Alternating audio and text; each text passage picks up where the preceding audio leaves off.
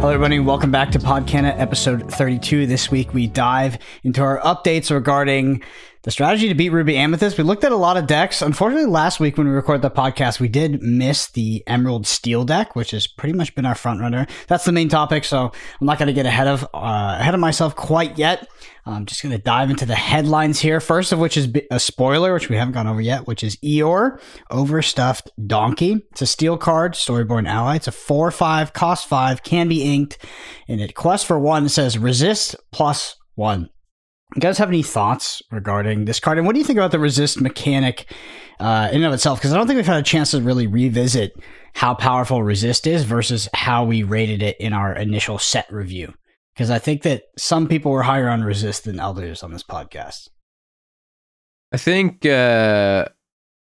so far from what I've experienced of resist, which honestly hasn't been much with like, you know, we can all see what the meta is at the moment.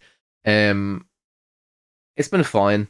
Like there's been some instances where, I mean, the main deck I've been playing primarily within Rise of Bloodborne is Amber Steel. So whenever I face it and I'm playing Steel, it can be a little bit annoying. But for the most part, even a lot of the Steel decks that are with like top meta decks at the moment aren't even playing resist cards, with an exception of maybe some Run the Prince and stuff like that. So in this meta, it's hard to evaluate because we're not seeing it much, right?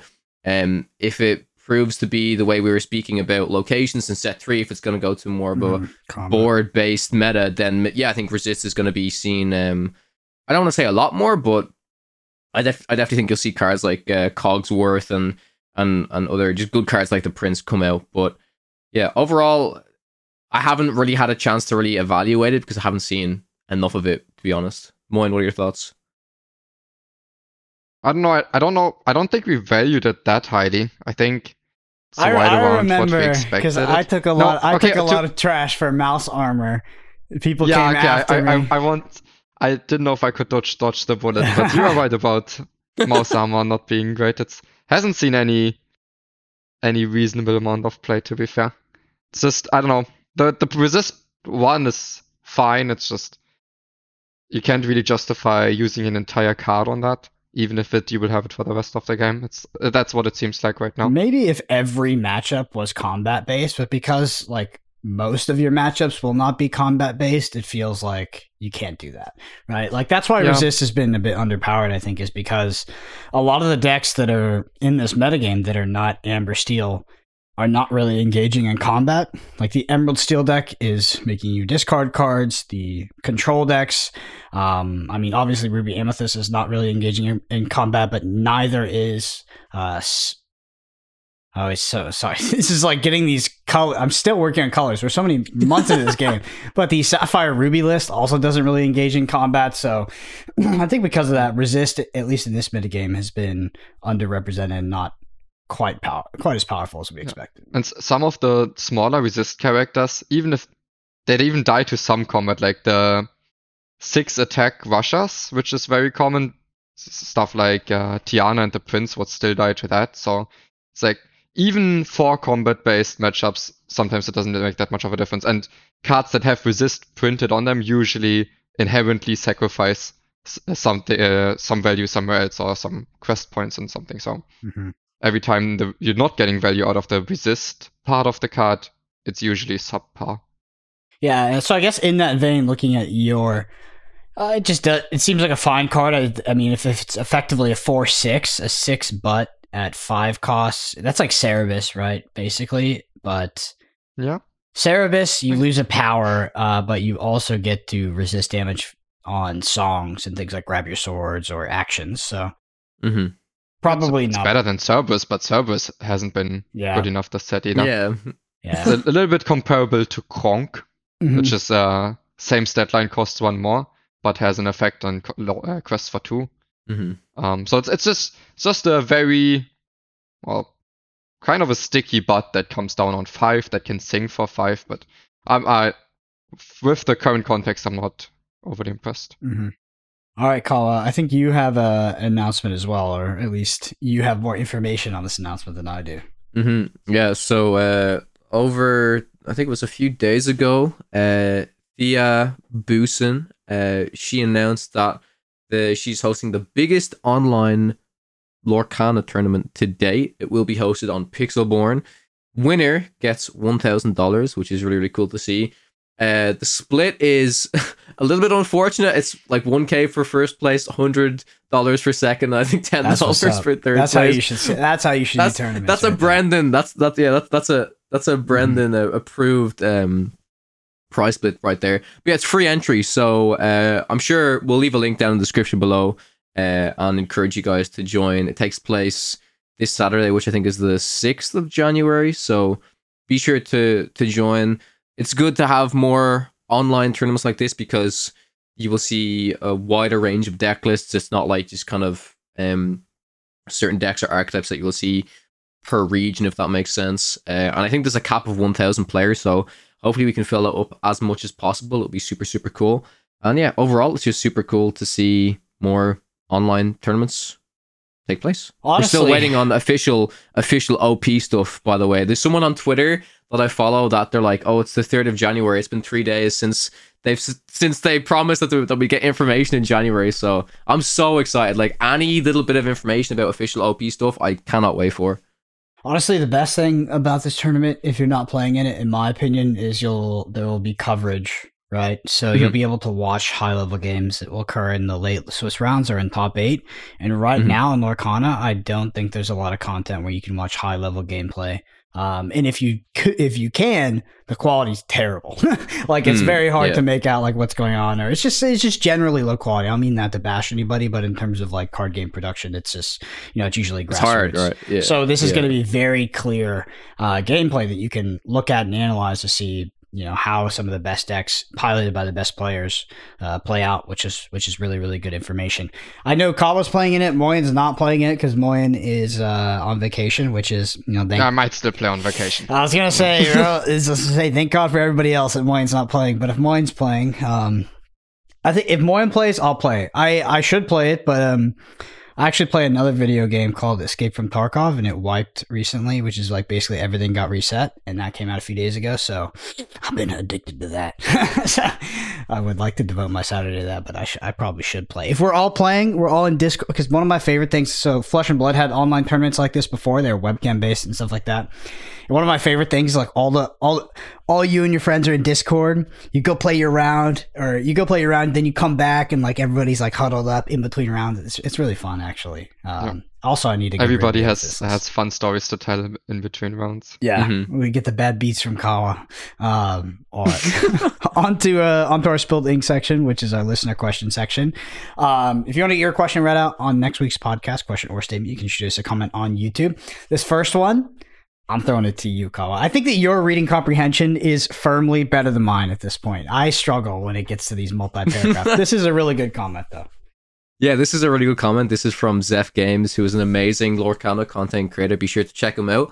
He makes some incredible kind of deck showcase videos. So Zeph says, hey, always enjoy listening to your guys' thoughts on each podcast. So according to Pavel, who is the Pixelborn creator, I'm nearing close to 2,800 ranked games on Pixelborn, lol, and the entirety of my Season 2 has been trying to overcome the wall that is Ruby Amethyst. Kawa mentioned wanting to pair something with Steel, and from my experience, Steel has one of the best toolkits against Ruby Amethyst. Beast is actually an insane card against it, and as if you really think about it, they don't have a good way of dealing with him until maybe a turn 7 Be Prepared, where he's already drawn 1 to 2 extra cards. Teeth is usually inked by the time Beast comes online, and Exert Pinocchios are only run as 1 or 2 ofs within the deck, and Dragonfires aren't really meta at the moment. Turn 5 Beast into turn 6 Tinkerbell and Swords is also typically a one-sided Be Prepared against all of Red Purple's X3s, and comes out faster than Be Prepared.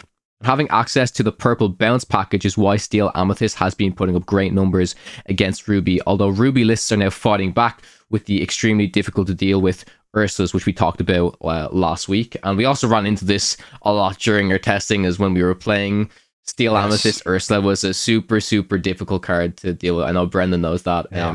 It's very annoying. It was like, there's more to this comment, but just to quickly interject, we're like, oh, Steel Amethyst. It seems like it has a hope. And then your opponent drops an Ursula and you're like, how the fuck do I deal with that? How do you beat this?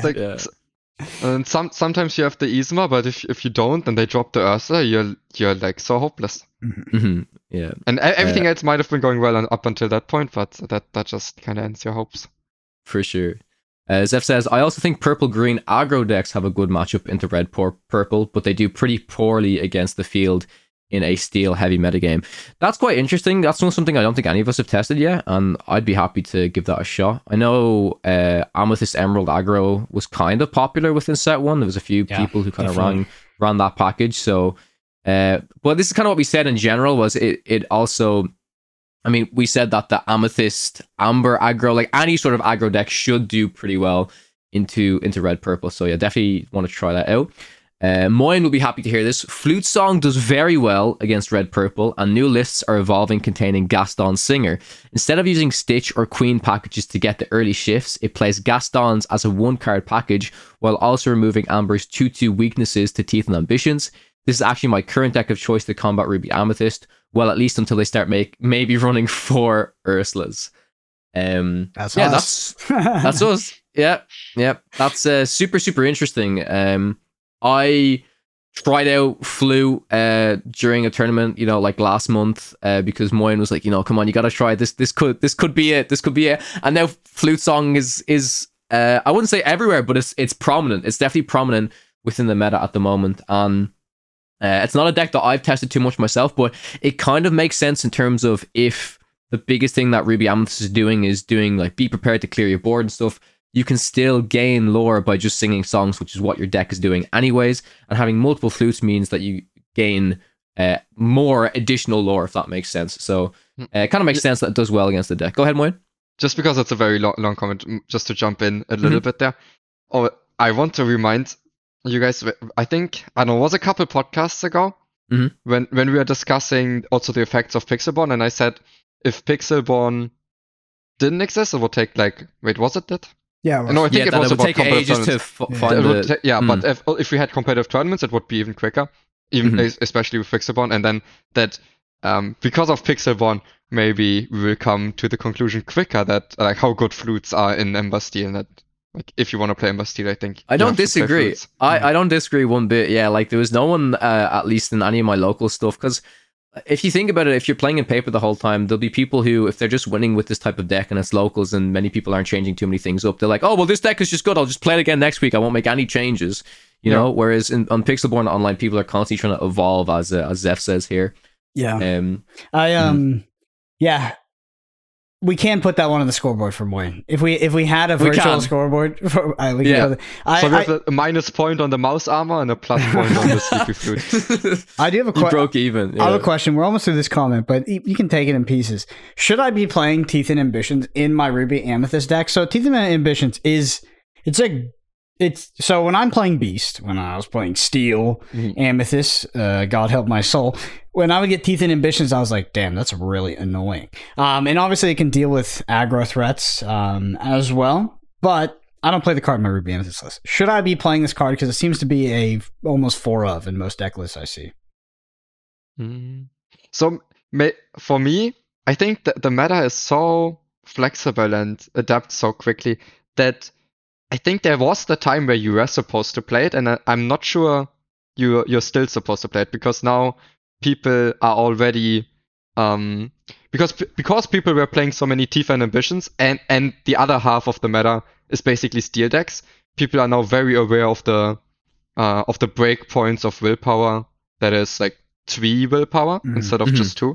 So people are actively trying to play cards that are not bad against Grab Your Sword, but also Teeth and Ambition. So I think the card has gotten worse again, and you don't necessarily have to play it anymore.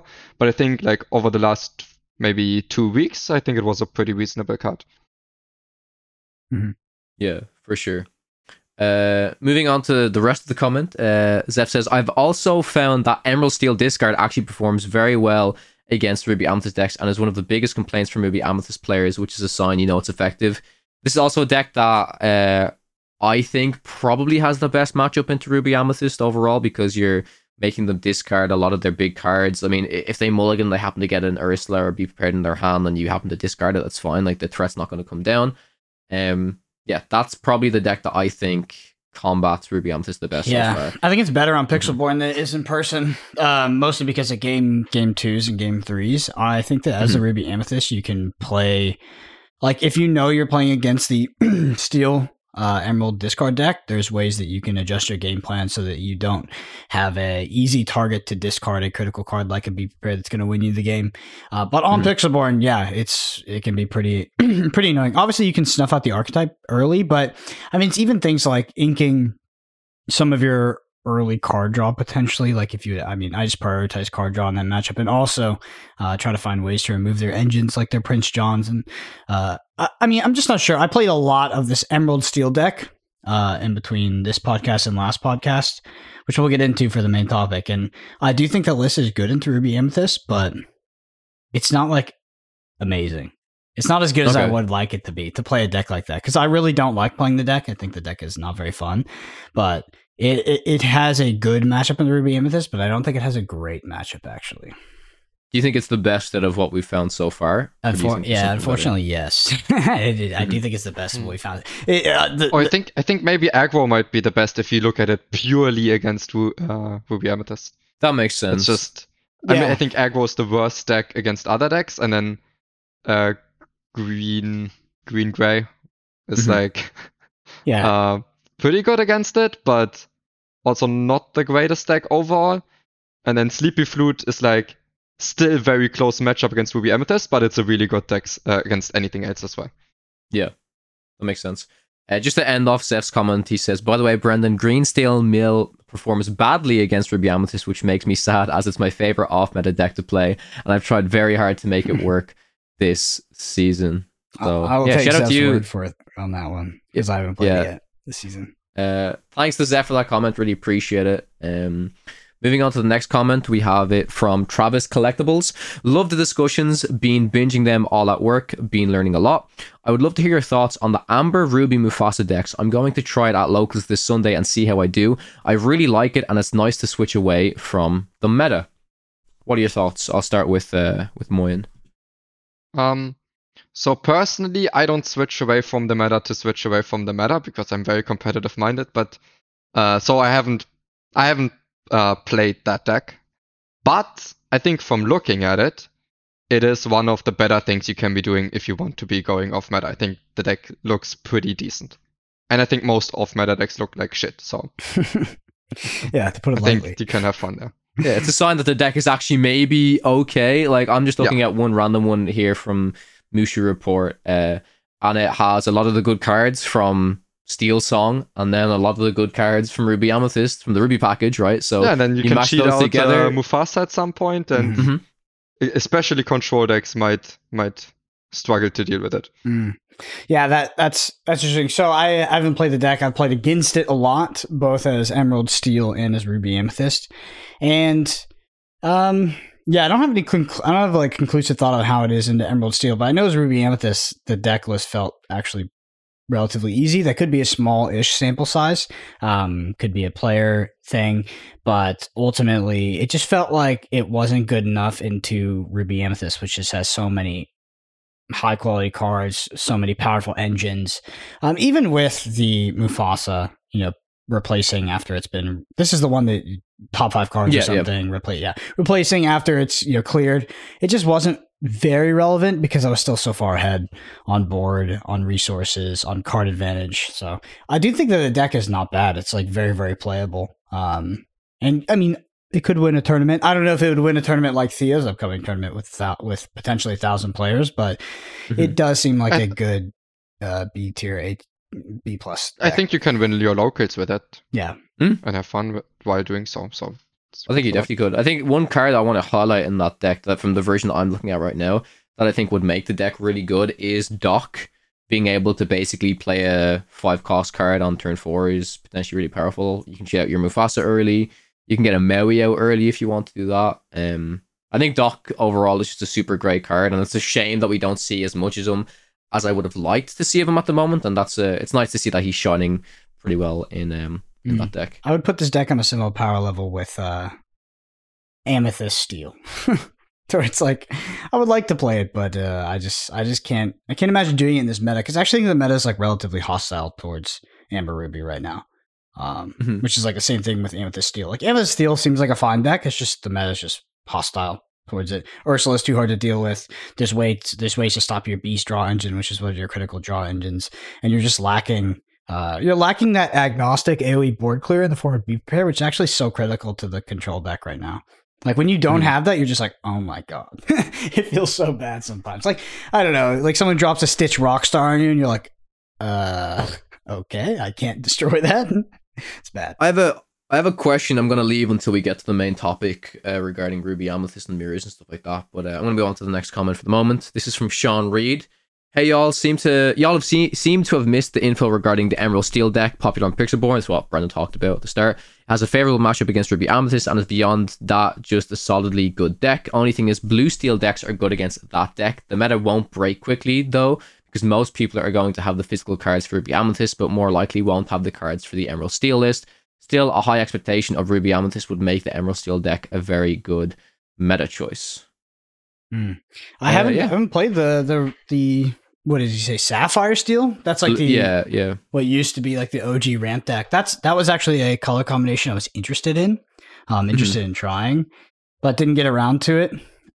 One thing I want to say though, it just came to my mind. So since there's potentially this tournament on Saturday, which all three of us might be playing in, I would say this is kind of like one of the main reasons I wouldn't bring Emerald Steel is that via my testing as the playing Ruby Amethyst, I would feel unfazed / slightly happy to face Emerald Steel. I would not look at it as like, oh man, I paired into 4 Emerald Steels in my Swiss. That could change, via a tournament, but if something is like looked at as the counter deck in the metagame, it should definitely be making the deck that you're countering, like it should be making that player sweat. And my experience on the Ruby Amethyst side has been like, you can lose, but it seems fine.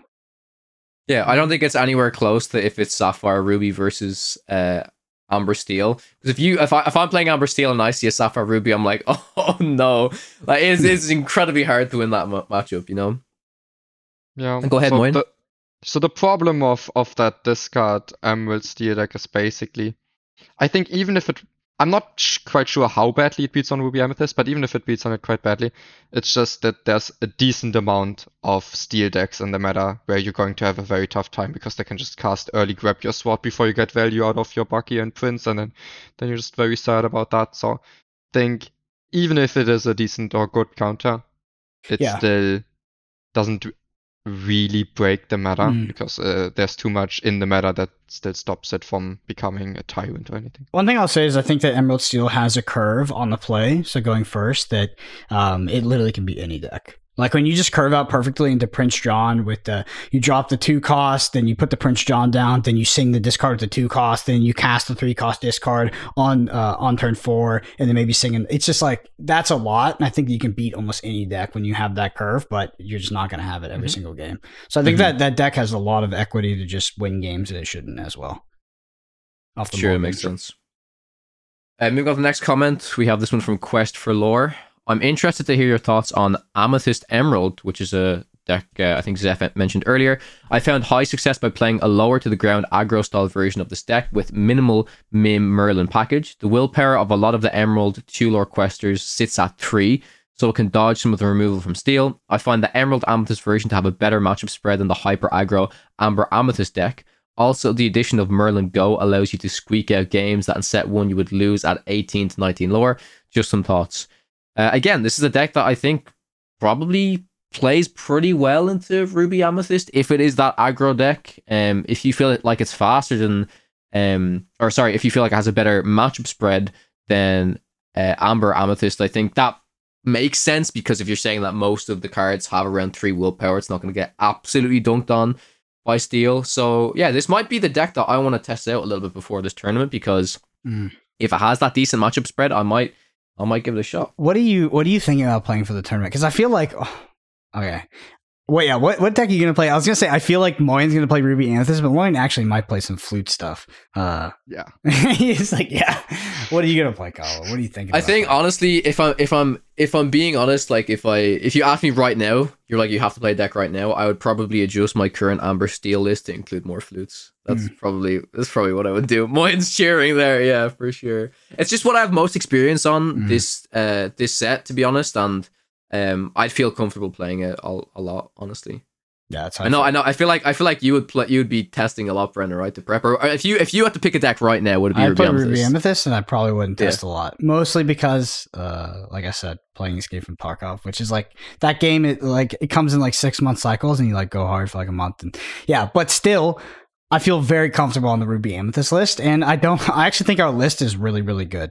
There's like 2 to 3 slots that I don't know what to play, and we'll get into the main topic is like, do I play? Yeah, I was testing out Maleficents, the big ones, they're terrible. They just weren't good. So there's a few slots I need to fix up, which I might just tech for the flute somehow, or like any way I can just tech for, maybe for the discard deck or something like that. But ultimately, like on Ruby Amethyst, because the Ruby Amethyst list now, like nowadays, is basically the list that we played in Chapter 1. It's evasives, it's board clear, and it has Ursula's to close out the game. Like, it's the same deck, so I feel very, very comfortable playing that deck right now. Sure. So for me, I mean, Ruby Amethyst would be the default choice, but I would definitely put in the time to see whether I can cook up a flute deck that isn't at least comparable in power level, and maybe even better. For sure. All right, next comment is from Orange Piggy. Hey guys, love the podcast as usual. I have also been desperately trying to come up with a deck to beat the Ruby Amethyst, and I feel like I've found one. I've had a lot of success with a really low to the ground Amber Emerald discard deck. So this one is Amber Emerald discard. Oh yeah, this is actually a new color combination that we haven't discussed right now. Yeah, so it has like You've Forgotten Me and stuff, right? That's it. Yeah, for sure. I've had a lot of success with this deck. This deck spends the first 2 to 3 turns getting set up with Bucky and Prince John and relies on your shift 2 characters on turn 4, along with Sudden Chill. If you don't have the ideal setup, you have 4 cost Bloodborns in Donald and Mulan to trigger discards, and you also have You've Forgotten Me. Kind of very similar to what you were mentioning, Brendan. If you just have the right cards early on, it could do some super powerful the game's stuff. just over. It is just over. If you have the right curve with this, like any of these discard decks, the game is legitimately over. Like, it just ends. Mm-hmm. Ruby Amethyst is really good at shitting down early questing, sure, but this deck doesn't give the chance for trading, and Bucky and Prince John have Ward. I'm often completely fine with getting them a 5 to 6 lore lead whilst bouncing with the min package while I set up to control their hand. Once you have control of their hand, and you will keep card advantage for the rest of the game, and Shift Flynn will easily allow you to catch up on the lore. It also makes their hand really hard to play out because you often have to discard powerful uninkables in order to keep progressing your ink. Mm-hmm. He's just provided the list below and said, would love to hear our thoughts. If we do end up theory crafting for an anti-meta deck, I think you should check it out. So yeah, we'll definitely give this a shot because it's a color combination that we have not heard of at the moment. I like it a lot, actually, because it really doubles down on what makes the other deck powerful. I feel like the Emerald Steel deck, it just doubles down on the discard, because the current Emerald Steel deck is a discard deck, but it also has like a lot of mid-range elements with things like Beast. It's clearing boards with things like Grab Your Sword. You have smashes in the deck, so you have all these things to like actually do other things and make your opponent discard their entire hand, outside of combat, of course. So like this, I feel like this list leans more into heavier into the discard and is more reliant on combat to actually clear the board rather than this like action based or song based board clear. This is a deck that I would definitely try. It's like, but if I play this list, does it give me more equity into some of my other bad matchups when playing Emerald Steel, like Amber Steel, the song decks? Yeah, so just from looking at this at first, in theory, I think this, because of doubling down on the discard element of the deck, I think it will do even better against Ruby Amethyst than the Emerald Steel discard deck. But I think it also welcomes some other problems, as it because it loses the steel color, which is very important for some matchups. It suddenly opens up a weakness against aggro decks. And also, I think against, if, let's say this discard deck was to face the steel discard deck, then the steel discard decks would have the tools to maybe get rid of your Buckies and your Princes, while you don't really have those options. And I think that matchup would also be pretty bad. Mhm. But as a counter, I think it does that job better. Yeah.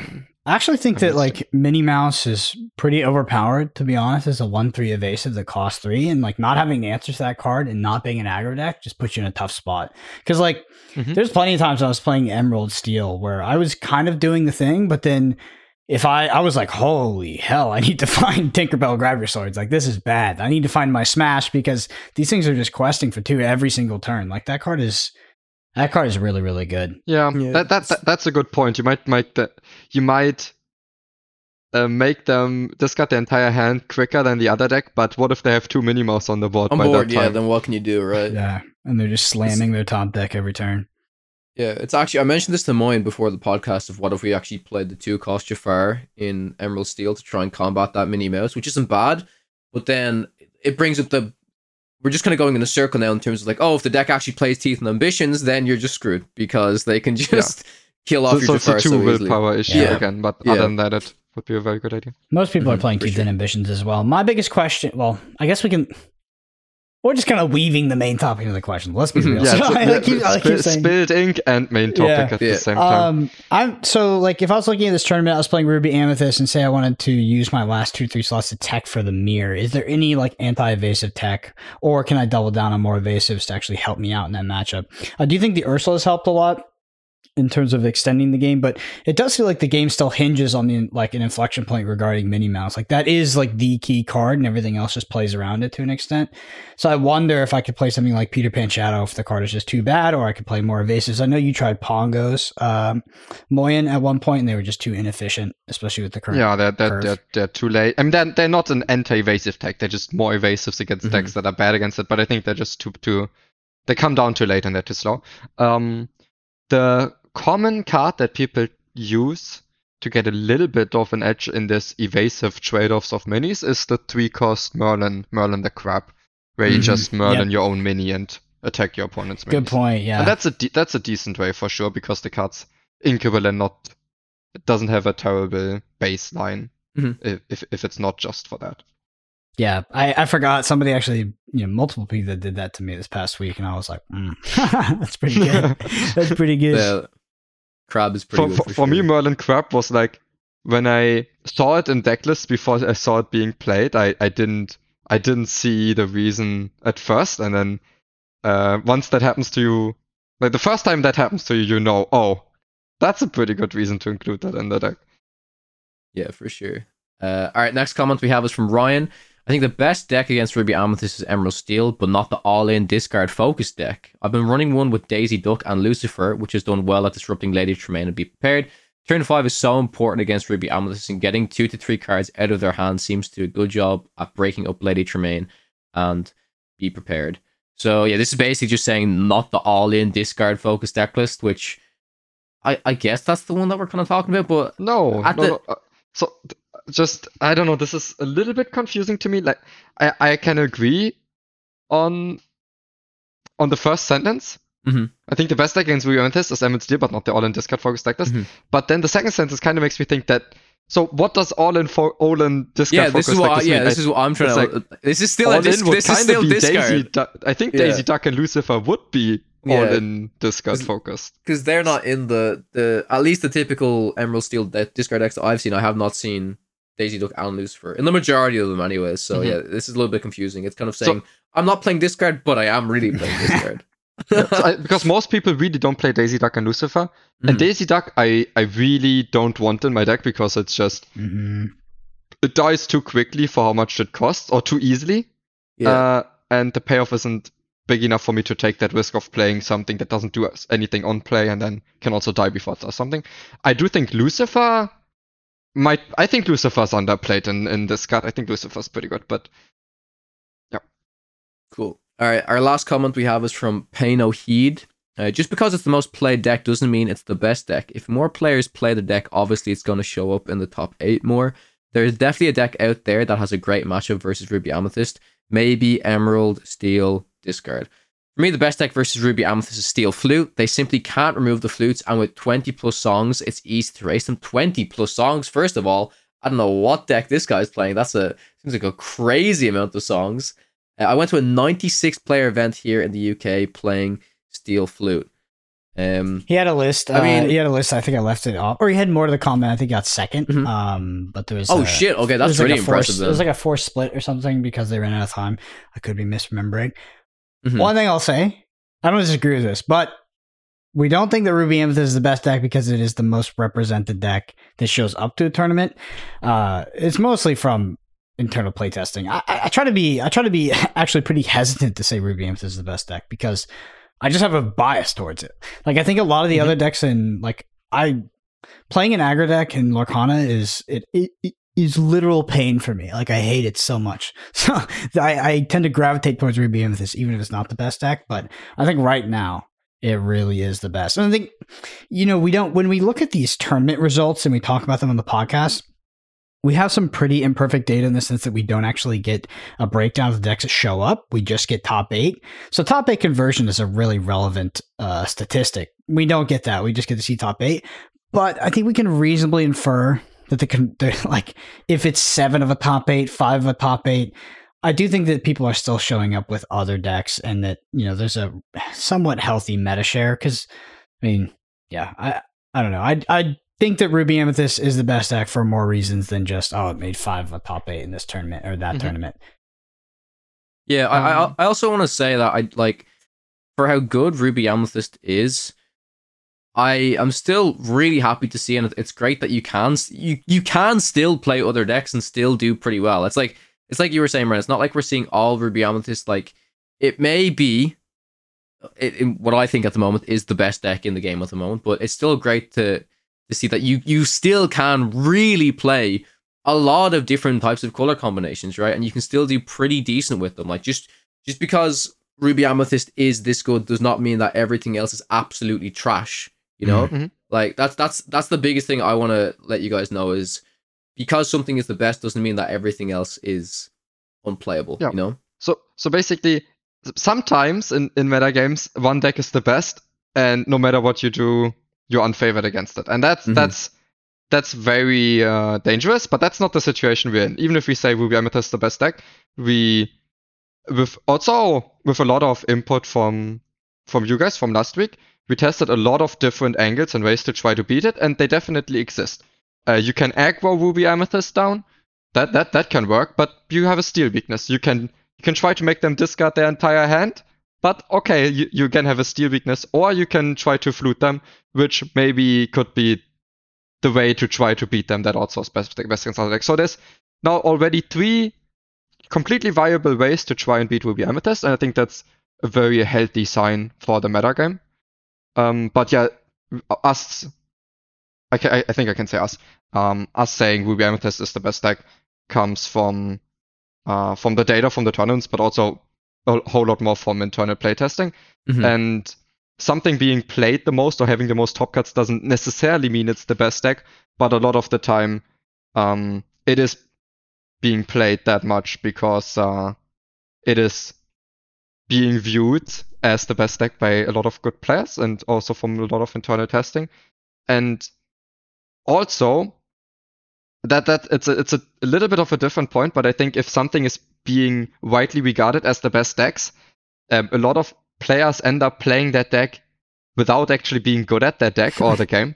So that actually, I think once that happens and something is widely seen as the best deck, so many people pick it up that they decrease the overall stats of the deck, or the overall win rate of the deck, which could make it seem like it isn't actually that good of a deck. It's just a lot of people play it. But yeah, there's a lot to analyzing that data, but also we also only have very, very, very limited data on very little tournaments with very little prize pool. So right now, the stats from the tournaments that we have aren't all that meaningful in comparison to if we had organized play in competitive circuit. Yeah, true. That does conclude our spilled ink section. If you want to get your question read out, again, you can comment on YouTube. We'll get a keto for next week's episode. So heading into the main topic, I mean, it's just more of the same. Talking about our experiences trying to beat Ruby Amethyst and some of the deck lists we did to do that. First thing I want to ask, though, is like, what happened to Sapphire Emerald? Is the mana min package in Amethyst just too OP? Because the Sapphire Emerald, which was basically, it just had so many ward characters running things like Cusco's, like back in set 1, that deck was not highly played. It was actually very much not played. But if someone played that into you as a Ruby Amethyst player, like it was actually terrible. Like it was such a bad matchup, especially if you went second, it felt like it was almost unwinnable. I just like, is that color combination have any chance, or does the Meta Min package and just the general aggression of the Ruby Amethyst deck list make that matchup, potentially not so bad anymore? Because I haven't seen that at all. Yeah, we talked about it a lot last week, and I think it's because the power of Ward's power level got worse, I think, this set. And that's not in a bad way that the keyword technically got worse, but when you have cards like Tremaine and stuff like that don't really care about it as much, that can kind of get around it, I think it's not as bad now, but maybe playing certain cards with Ward that we haven't seen as much is pretty good, right? Like that. Like what would an Emerald Sapphire deck look like now, right? Would it have Cogsworth with resist stuff? But it's like, how much do we really care about resist? Would it have Cusco? How relevant is Cusco in set 2 with these types of things? You know what I mean? Like, I think what we'd have to do is like, we'd probably start building an Emerald Sapphire deck and then maybe look at some of the cards and be like, oh, I don't know if we're actually going to win with these. I'm guessing here. I haven't done it. Maybe I should do it to try and actually test, but from my understanding, the reason why we're not seeing it is because of that. Is because the reason why it was good in set 1 is no longer the case in set 2. Yeah. And I want to elaborate a little bit on why that is. Because I think, so Ward has become a lot worse against Ruby Amethyst, but also we're seeing a lot of Ward in play now in the discard deck. I think Ward has become better against Steel, because Steel has gotten more tools that's targetable removal in Strength of a Raging Fire and Let the Storm Rage on, for example. So it's pretty good against that. It's just, basically, we didn't see that Emerald Sapphire deck in set 1, because while it was a good counter, it wasn't a very good deck, right?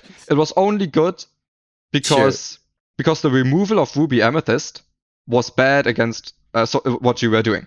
And you could ask so many questions where they don't have answers to, that you would just win that way.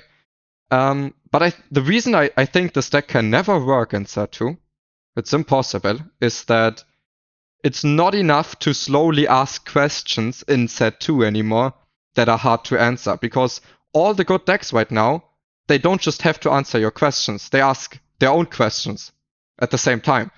So the Ruby Amethyst isn't just a deck that consistently removes your stuff. No, they actually have a very efficient and quick way to win the game on their own way.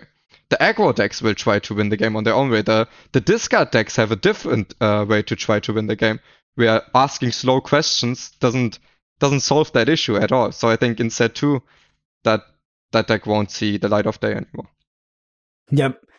I think you're right. And that's, it's interesting. The metagame, in my opinion, has definitely gotten more narrow since set 1, and not in a bad way. Because like, I think that statement is like, it is easily interpreted as bad, but it definitely has gotten a lot more narrow. It really felt like you could almost play any color combination in set 1, but in set 2, while the metagame is relatively open and you can play a lot of decks, like we were talking about with Ruby Amber earlier, and Amethyst Steel, like it does feel like the metagame is a bit more narrow, and Ruby Amethyst is a bit more on top than it was. It's a bit more of the best deck than whatever the best deck of set 1 was, which is up for debate whether it was Amber Steel, Ruby Amethyst. Like the best deck is a bit more of the best deck this time. It's not necessily bad. That's also my I don't know whether that is. This man's about to cook up some flutes and dethrone. I think it's kind of the way I evaluate it. Maybe it's even maybe set 1 metagame was even more narrow than this, because at least at the top of the metagame, set 1 was either you play Amber Steel or you play Ruby Amethyst. Those were, I think, after those 2 decks, the gap was kind of big. Right now, I think it's arguable what the best deck is, with, again, the same color combinations in contention for it, even though the decks are a little bit different now. But I also think the gap to the let's say third, fourth best decks isn't that wide. I think, for example, Steel Amethyst, I think the discard decks, I think aggro decks, they're all closer to the best decks than the other decks were to the best decks in set one. All right, well, we're going to talk about the list specifically, or just like anecdotes from the list. If you're interested in the list, description below, use that as your resource to find out what exactly we're talking about. So we have to read out 60 cards. So I'll talk about Emerald Steel first. My experience with this deck, I think this deck is very good. Like I said, it has this sort of 1, 2, 3, 4 combo that feels like it's unbeatable. Like, so turn 2, you drop something like a Bucky. Turn 3, you drop your Prince John, then you sing a Sudden Chill with your Bucky. And then turn 4, you cast something like a Hypnotize and do maybe one other thing. Maybe you sing another Sudden Chill. It just feels so ridiculous if you do that. You're basically turn 4, your opponent has no cards in hand. And you've made them discard everything. And then you have a Steel package to remove whatever pesky threats they happen to actually put on board anyway.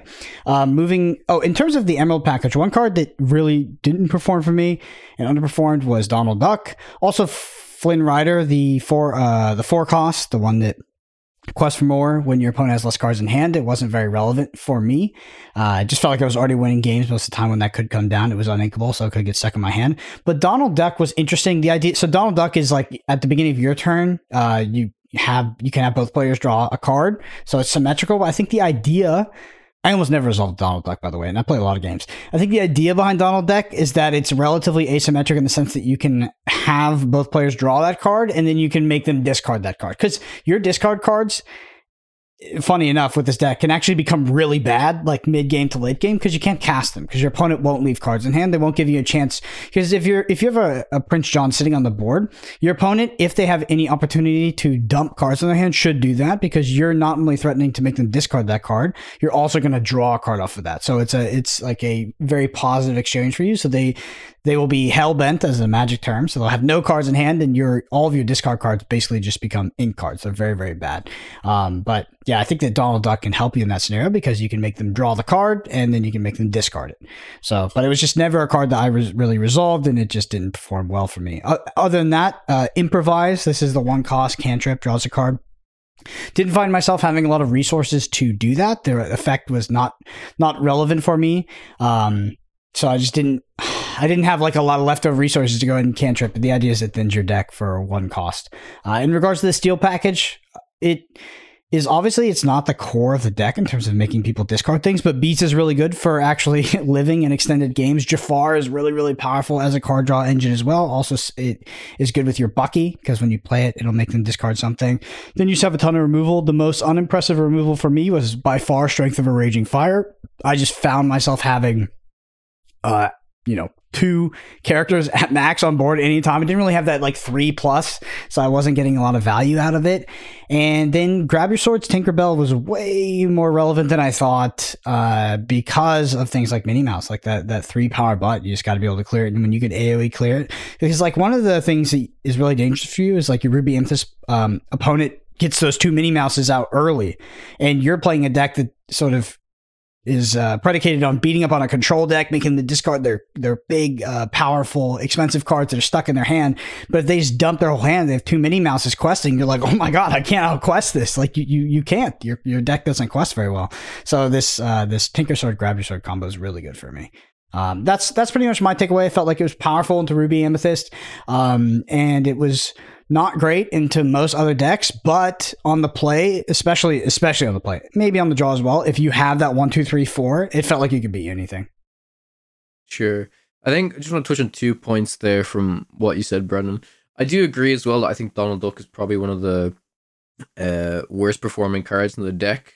Obviously, the main reason it's there is because it interacts well with Bucky, with it being a Floodborn. So when you play and Bucky's on board, your opponent will discard something.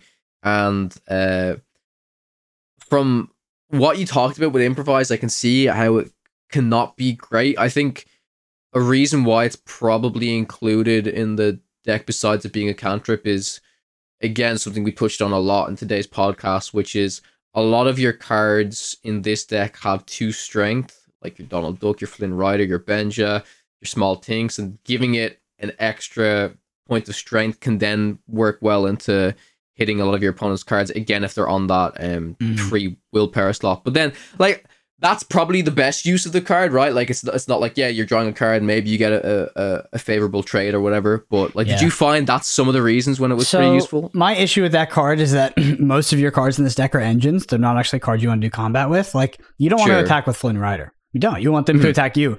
You probably don't want to attack with your Bucky. You want to probably leave it untapped and utilize its ability. Same thing with Prince John. Sure. So a lot of these characters aren't attacking. Some of your steals, like they can do combat. But yeah, I mean the card just seemed bad. Like the actual effect of the card seemed terrible for me. But the idea that you have redundant resources left over and you can now draw through your deck faster to get to your cards that are really, really impactful, because this deck is not, there aren't individual cards that are fundamentally overrated. But if you have a Prince John on board, Hypnotize, Sudden Chill, like these discard cards are fundamentally way overrated. So you really want to be playing them when you have this on the board. So the idea of you're able to go through your deck faster with cards like Improvise, it doesn't seem like a necessarily like a bad card for me. I just don't know if it was impactful enough, and if it was helping me finding my tools. And because it does cost a resource, which is a huge cost. Like it's a massive cost. It also costs a card in your deck. So I just was unimpressed with it. The main thing with Donald Duck is my idea with Donald Duck. I saw the card. I was like, okay, I think I understand the scenario where this is supposed to be good, but honestly, I was just like, maybe I'm not smart enough to understand this card. Like maybe White. Maybe you're too smart to understand it. Because I think we're talking too much about Donald Duck's effect. I think if it didn't have an effect, if it was an inkable 2/5 that quests for 2 and says Flatborn, I would play it in this deck. The effect doesn't need to do anything. Yeah, you're doing it for Bucky, right? This is why it's in the deck. So I think it's just it's the best it's the most efficient 4-drop that's also a Floodborn. And that's good enough for me. Yeah, I think I found myself often playing Jafar's like over that. Jafar is also a 4-cost. It's a Floodborn, but then when you do combat with it, you draw a card.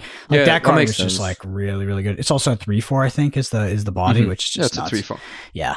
I mean a 2/5 is also nuts, and it quests for 2. Yeah. So what's funny about this deck is it has steal, so it has that inherent anti-aggro package, but Beast gives you so much reach to go into the long game with like what should be a terrible deck in the mid to long game. Beast is just such a powerhouse of a card. So I really like it, and that's why, yeah. If the only thesis was like, oh, you have the Emerald discard package, you have steal for removal, and Beast didn't exist as a card, I might be more inclined to look at like another color combination. But because you get all of the removal plus this like just ridiculous card that Beast is, like I don't know. I really liked it as a color combo. Okay, this might be collecting myself another minus point on a future scoreboard, but I have one card I want to talk about for this deck, but also for other steel decks. Okay. That is I think we talked a little bit about it before the pod, but it's a pretty bad card if you just look at it in a vacuum. But the context could make it good enough, and because we are in this, people play so many 2 damage breakpoints on their removals. We play Grab Your Sword, we play Let the Storm Rage on, we play Strength of a Raging Fire. So natural people response is, okay, let's play more 3 willpower cards. One of the very strong willpower cards being Minnie Mouse. So for that Minnie Mouse, we often either want to just, or for other 3 willpower cards, we want to be dealing 3 damage exactly or more to kill it, or because we still play all these very efficient 2 damage cards, it would be nice to be able to ping it off for 1 damage, which would also help us with denying the card draw from the Beast, just pinging it off the turn after they drop it. So the card I'm talking about still doesn't die to Strength of a Raging Fire, still doesn't die to Grab Your Sword on its own. So the card I'm talking about is uninkable, but it is Robin Hood. Yep. 2 ink, 1/3. You can tap it to deal 1 damage, and I think a few copies of Robin Hood actually could find place in some steel decks. I can see it actually. I can see. I mean, it's kind of why Fire the Cannons is so good as well, because Fire the Cannons can disrupt the Beast. Fire the Cannons can. I mean, well, the biggest thing for Fire the Cannons, I think, even against not against the Ruby Amethyst stuff, it can shut down Steel Song's early game pretty well. You know, Yeah. they throw the queen and they're about to do their big shift thing. You just fire the cannons, like, oh well, it's a different opener, right? Yes. Yeah, it's pretty powerful. Yeah, it's good there. Like, honestly, I don't really like using fire the cannons to hit a beast. It's like I go 1 for 0, effectively 1 for 0, and this card is uninkable. It's like that. If that was all it did, I wouldn't play it. I don't think I ever played I don't even know what it's called, the fucking cannon in my deck. Fire the cannons. It's so bad. 1 cost, deal 2 uninkable. When you hit the amber It's opener good, though, yeah. it's actually insane. When you hit the queen, because the queen shifts it into an X2, and then like their entire game plan is just over. It's actually so bad. But actually, I didn't like fire the cannons very much in this deck list. To be fair, it's another card that's bad in a vacuum, but contextually it can make sense. Sure. Yeah. So I think overall that's my thoughts on Emerald Steel. I do think it's probably good into Ruby Amethyst. So when I was playing the deck, when I played against Ruby Amethyst, I was like, oh, I get to this is why I'm playing the deck. I'm doing my thing, and it felt fine, which is not really the takeaway you should have. It should feel amazing. And then when I played the Ruby Amethyst deck, I switched deck lists. So I was playing Ruby Amethyst, which was not very conducive to our testing process, but I like that deck. I was playing against this deck, and I was like, it just felt mid. It just was like, okay, are they going for, okay, who's going first? Who's going second? I'm going first. Okay, my win equity has gone up significantly. Do they have the turn 2? Because it's not just the turn 3 Prince John. It's also, do they have turn 2 Flynn Rider or turn 2 Bucky? If they don't, I'm good. Because like just turn 3 Prince John, I can deal with that. Like all of these, so many scenarios were just fine for me. And then there was like just like one nutty draw on the play, mostly on the play. You can also do it on the draw, where I talked about the 2-3-4 that, yeah, you probably lose the game there, but then you just go next, and it's very unlikely for them to have those cards again. So let's say overall, I was unimpressed. I think a good takeaway though is like you also need to remember, and this is something to definitely keep into consideration. Like you yourself, Brendan, you've played Ruby Amethyst for a long time. You know your win condition. You know how to beat this thing, and that's the thing is like, if when you face an experienced player, like the biggest difference was like you put in the time to really understand the Emerald Steel list. You put in the time to really understand the Ruby Amethyst list. And if you have a Ruby Amethyst player who doesn't play well into the Emerald Steel matchup, where they use cards where they shouldn't, or they're discarding the wrong cards and stuff like that, that's where things can maybe get a little bit shady. But like the biggest thing is your outs, you know how to win the game. And for people that are just, exactly like Moyen said, hopping onto a deck list because it's the best deck in the meta and don't actually really know how to play these matchups, that's where maybe you're like, people are like, oh, the Emerald Steel matchup is so favored because they don't know how to deal with it as well, right? It's all about information and putting in the time to understand how you're winning these matchups, right? My biggest endorsement for this deck list and why you should maybe play it is because you can beat Ruby Amethyst, and you should beat Ruby Amethyst. Like that's kind of where you play deck, but you can also beat literally everything else. Like if you go first and you do the 2-3-4, I don't know any deck that beats that. They actually discard their whole hand and you draw like a million cards, and like I know. What? Just go queen, shift queen, grab your sword before you can do your shit. Yeah, I mean shut down the engine. Yeah, the engine. Then you top deck a whole new world, and the game's on. Right? Yeah. You sing a whole new world with your queen. Yeah, if they getting your Prince John grab your sorted is pretty bad for you, to be honest. Like that's pretty bad. You really want to make them discard that card before they can cast it. It's bad. But yeah, the deck list is. Like I said, I was unimpressed because I was like, okay, this deck is going to dunk on Ruby Amethyst, but it didn't, in my opinion. I could change my mind. But I do think that if you're looking for a deck and you like this kind of deck, because this deck is I would describe this deck as zero-sum fun. Asymmetric fun. One player gets to have fun. Yeah, okay. Yeah. One player gets to have all. There's a finite amount of fun, and you will be having all of it if you play this deck. Your opponent will be having none of it. So if you're into those decks. So if you're the type of player that has the most fun here when your opponent is miserable, then that's a pretty fun deck. Yeah. All right, well, let's talk about Amethyst Steel. Again, deck list in the description. I want this deck list to work. I really do. I want this color combination to work. I love Beast as an addition to Steel. I love Steel in general because I hate aggro, so I love Steel. And Amethyst feels like it has a lot of tools in and of itself right now because it still has this crazy top end, but it got the addition of Yzma for single target removal for pesky threats, and it has the Mata Bin package, which is inherently nuts. That being said, AoE board clear is just, Be Prepared is just so good. Be Prepared is so good, and so is single target removal. Like, what the hell are you doing against an Ursula? And then you also just don't have mini mouses, which is, you have a lot of removal for mini mouses, but I'd rather be the player playing the mini mouses than the one removing them every single time. So this deck list really fell on its face, or this color combination really fell on its face for me in terms of like everything. like I felt like Ruby Amethyst was it wasn't better against, like, this deck list might be better against aggro, but it did feel like Ruby Amethyst was just like a better deck, period. Yeah. So this is, to me, this deck could counter Ruby Amethyst if Ursula didn't exist. It just has too much trouble with Ursula, and if people start playing 3-4 Ursula, I think it just can't counter that. Other than that, I think it would actually be pretty decent deck to counter Ruby Amethyst. So I think in turn, if you play this deck and you want to be good against Ruby Amethyst, you need to play 4 Yzma, which is like the only way in that color combination to deal with Ursula. Other than what that, do you think about them drawing so many cards? Right, they draw the card of Ursula, then you give them 2 more cards of Yzma. I mean, you have to be firmly ahead in tempo. If you aren't, like, the card advantage is actually insane. Okay, so multiple things. First of all, your deck is pretty good at getting ahead in tempo until that point, right? Because of the Singing Grab Your Sword, of the Tinkerbells and stuff. Your deck is pretty good at doing that. And then also, let's say you're even in tempo, them playing Ursula, you playing Yzma. Okay, they draw 3 extra cards and you lose a lot.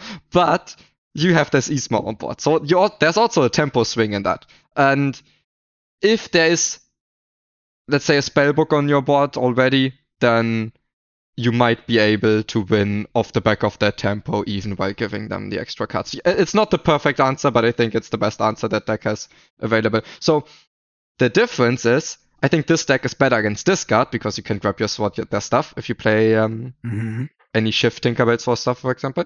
And also this deck's better against aggro. So yeah, it has that going for it, but it's not the Ruby Amethyst counter we wanted it to be. It's not. It's close, maybe in a set or two. It just, like, you don't really appreciate the power of Be Prepared until you don't have it, and then you're like, oh my goodness. My goodness, what do I do about this? If Ravensburger bans Ursula from competitive play, then this deck's great. Yeah. Ursula is, by the way, if you play any sort of Amethyst control deck and you're not playing Ursula, you should probably put that card in your deck. That card has been criminally underplayed since set 1. In set 1, it was a 4 of, and everybody's deck list, I think, towards the end. But it took a while, and in set 2, it took a while. Like, that card is ridiculous. That card is so And also, insane. Okay, I think the card is good on its own for the deck, but also, with this entire testing we did, we found so many decks that could beat Ruby Amethyst if Ruby Amethyst doesn't play Ursula. And if they play Ursula, suddenly the deck's very, very hard to counter. So it's also very good for making your deck hard to counter. Mm-hmm. All right, last deck list. This is Amber Steel. I'm going to leave it to you guys to talk about this deck list. Not a deck list I tested. I've actually played 0 games of Amber Steel in set 2. I've only played against it. I played a lot of the deck in set 1. A lot of the deck.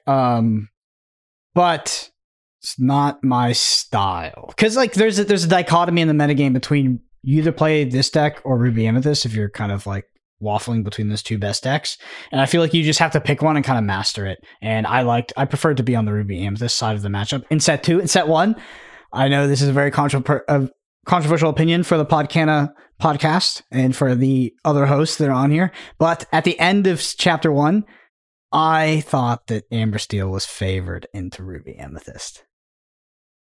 I know it's fighting words. Yeah, Moyne's disappointment is immeasurable. So yeah, just moving on to this list here. It's not something I've played with a lot. Like I say, my version of Amber Steel only runs one flute at the moment. I will 100% be testing the 4 flutes in here. This particular list that we're looking at, I have to say I don't like it altogether. Not altogether, but there's some things I want to change. For example, I see 1 5-cost beast. Come on, you gotta be playing more beasts than 6-cost Tinkerbell. Yeah, 2 6-cost Tinkerbell. And it's something I talked to Moyne about before the podcast. I'm really not too high on this big Cinderella. I think a lot of people think it's super, super insane because, oh, well, you can shift from the 1-cost Cinderella or you can shift from the 2-cost Cinderella. I'm like, this card is really bad, especially if you're playing the flute version of Amber Steel and you're running multiple World's Greatest Criminal Minds. I think most players probably play 2 of that card. I think I play 3 of. If your opponent does the big thing of, oh my god, I'm going to shift my Cinderella, and you just kill it with a you could sing it for free and kill it, that feels really bad for your opponent, right? Like that's something you do not want to be seeing too much. So the big thing I want to ask you, Moyen, is if we're playing 4 flutes, how many songs do we actually want to be playing? Because like the dude mentioned in the comments earlier, like, are we playing 20 plus songs? Like, we playing closer to 8? I think maybe I'm playing closer to 18. I can see in this list, compared to my Amber Steel list at the moment, this guy, Davide, is running some more Be Our Guests, which I don't think is a bad card to run at all. It's just a super, super solid song, was run a lot in Chapter 1. So, yeah, I guess 2 questions. How many songs do you think we should be running? And is there any other elements that you would change? I think most notably is probably taking out this Cinderella package. So I think I would be playing 20 for sure, or okay, maybe even a few more, because if you look, I think 4 Let the Storm Rage On, 4 Whole New World, 4 Grab Your Sword, everyone can get behind, and then I think I really like 4 Strength of a Raging Fire, and then a few Be Our Guests Whole New World. Maybe, what is it? Let the Storm, no, something about Roses, draw a card. -1 a few characters. That card's pretty decent too. And I think Paint the Roses Red. Yeah, that's Paint the Roses Red. Yeah.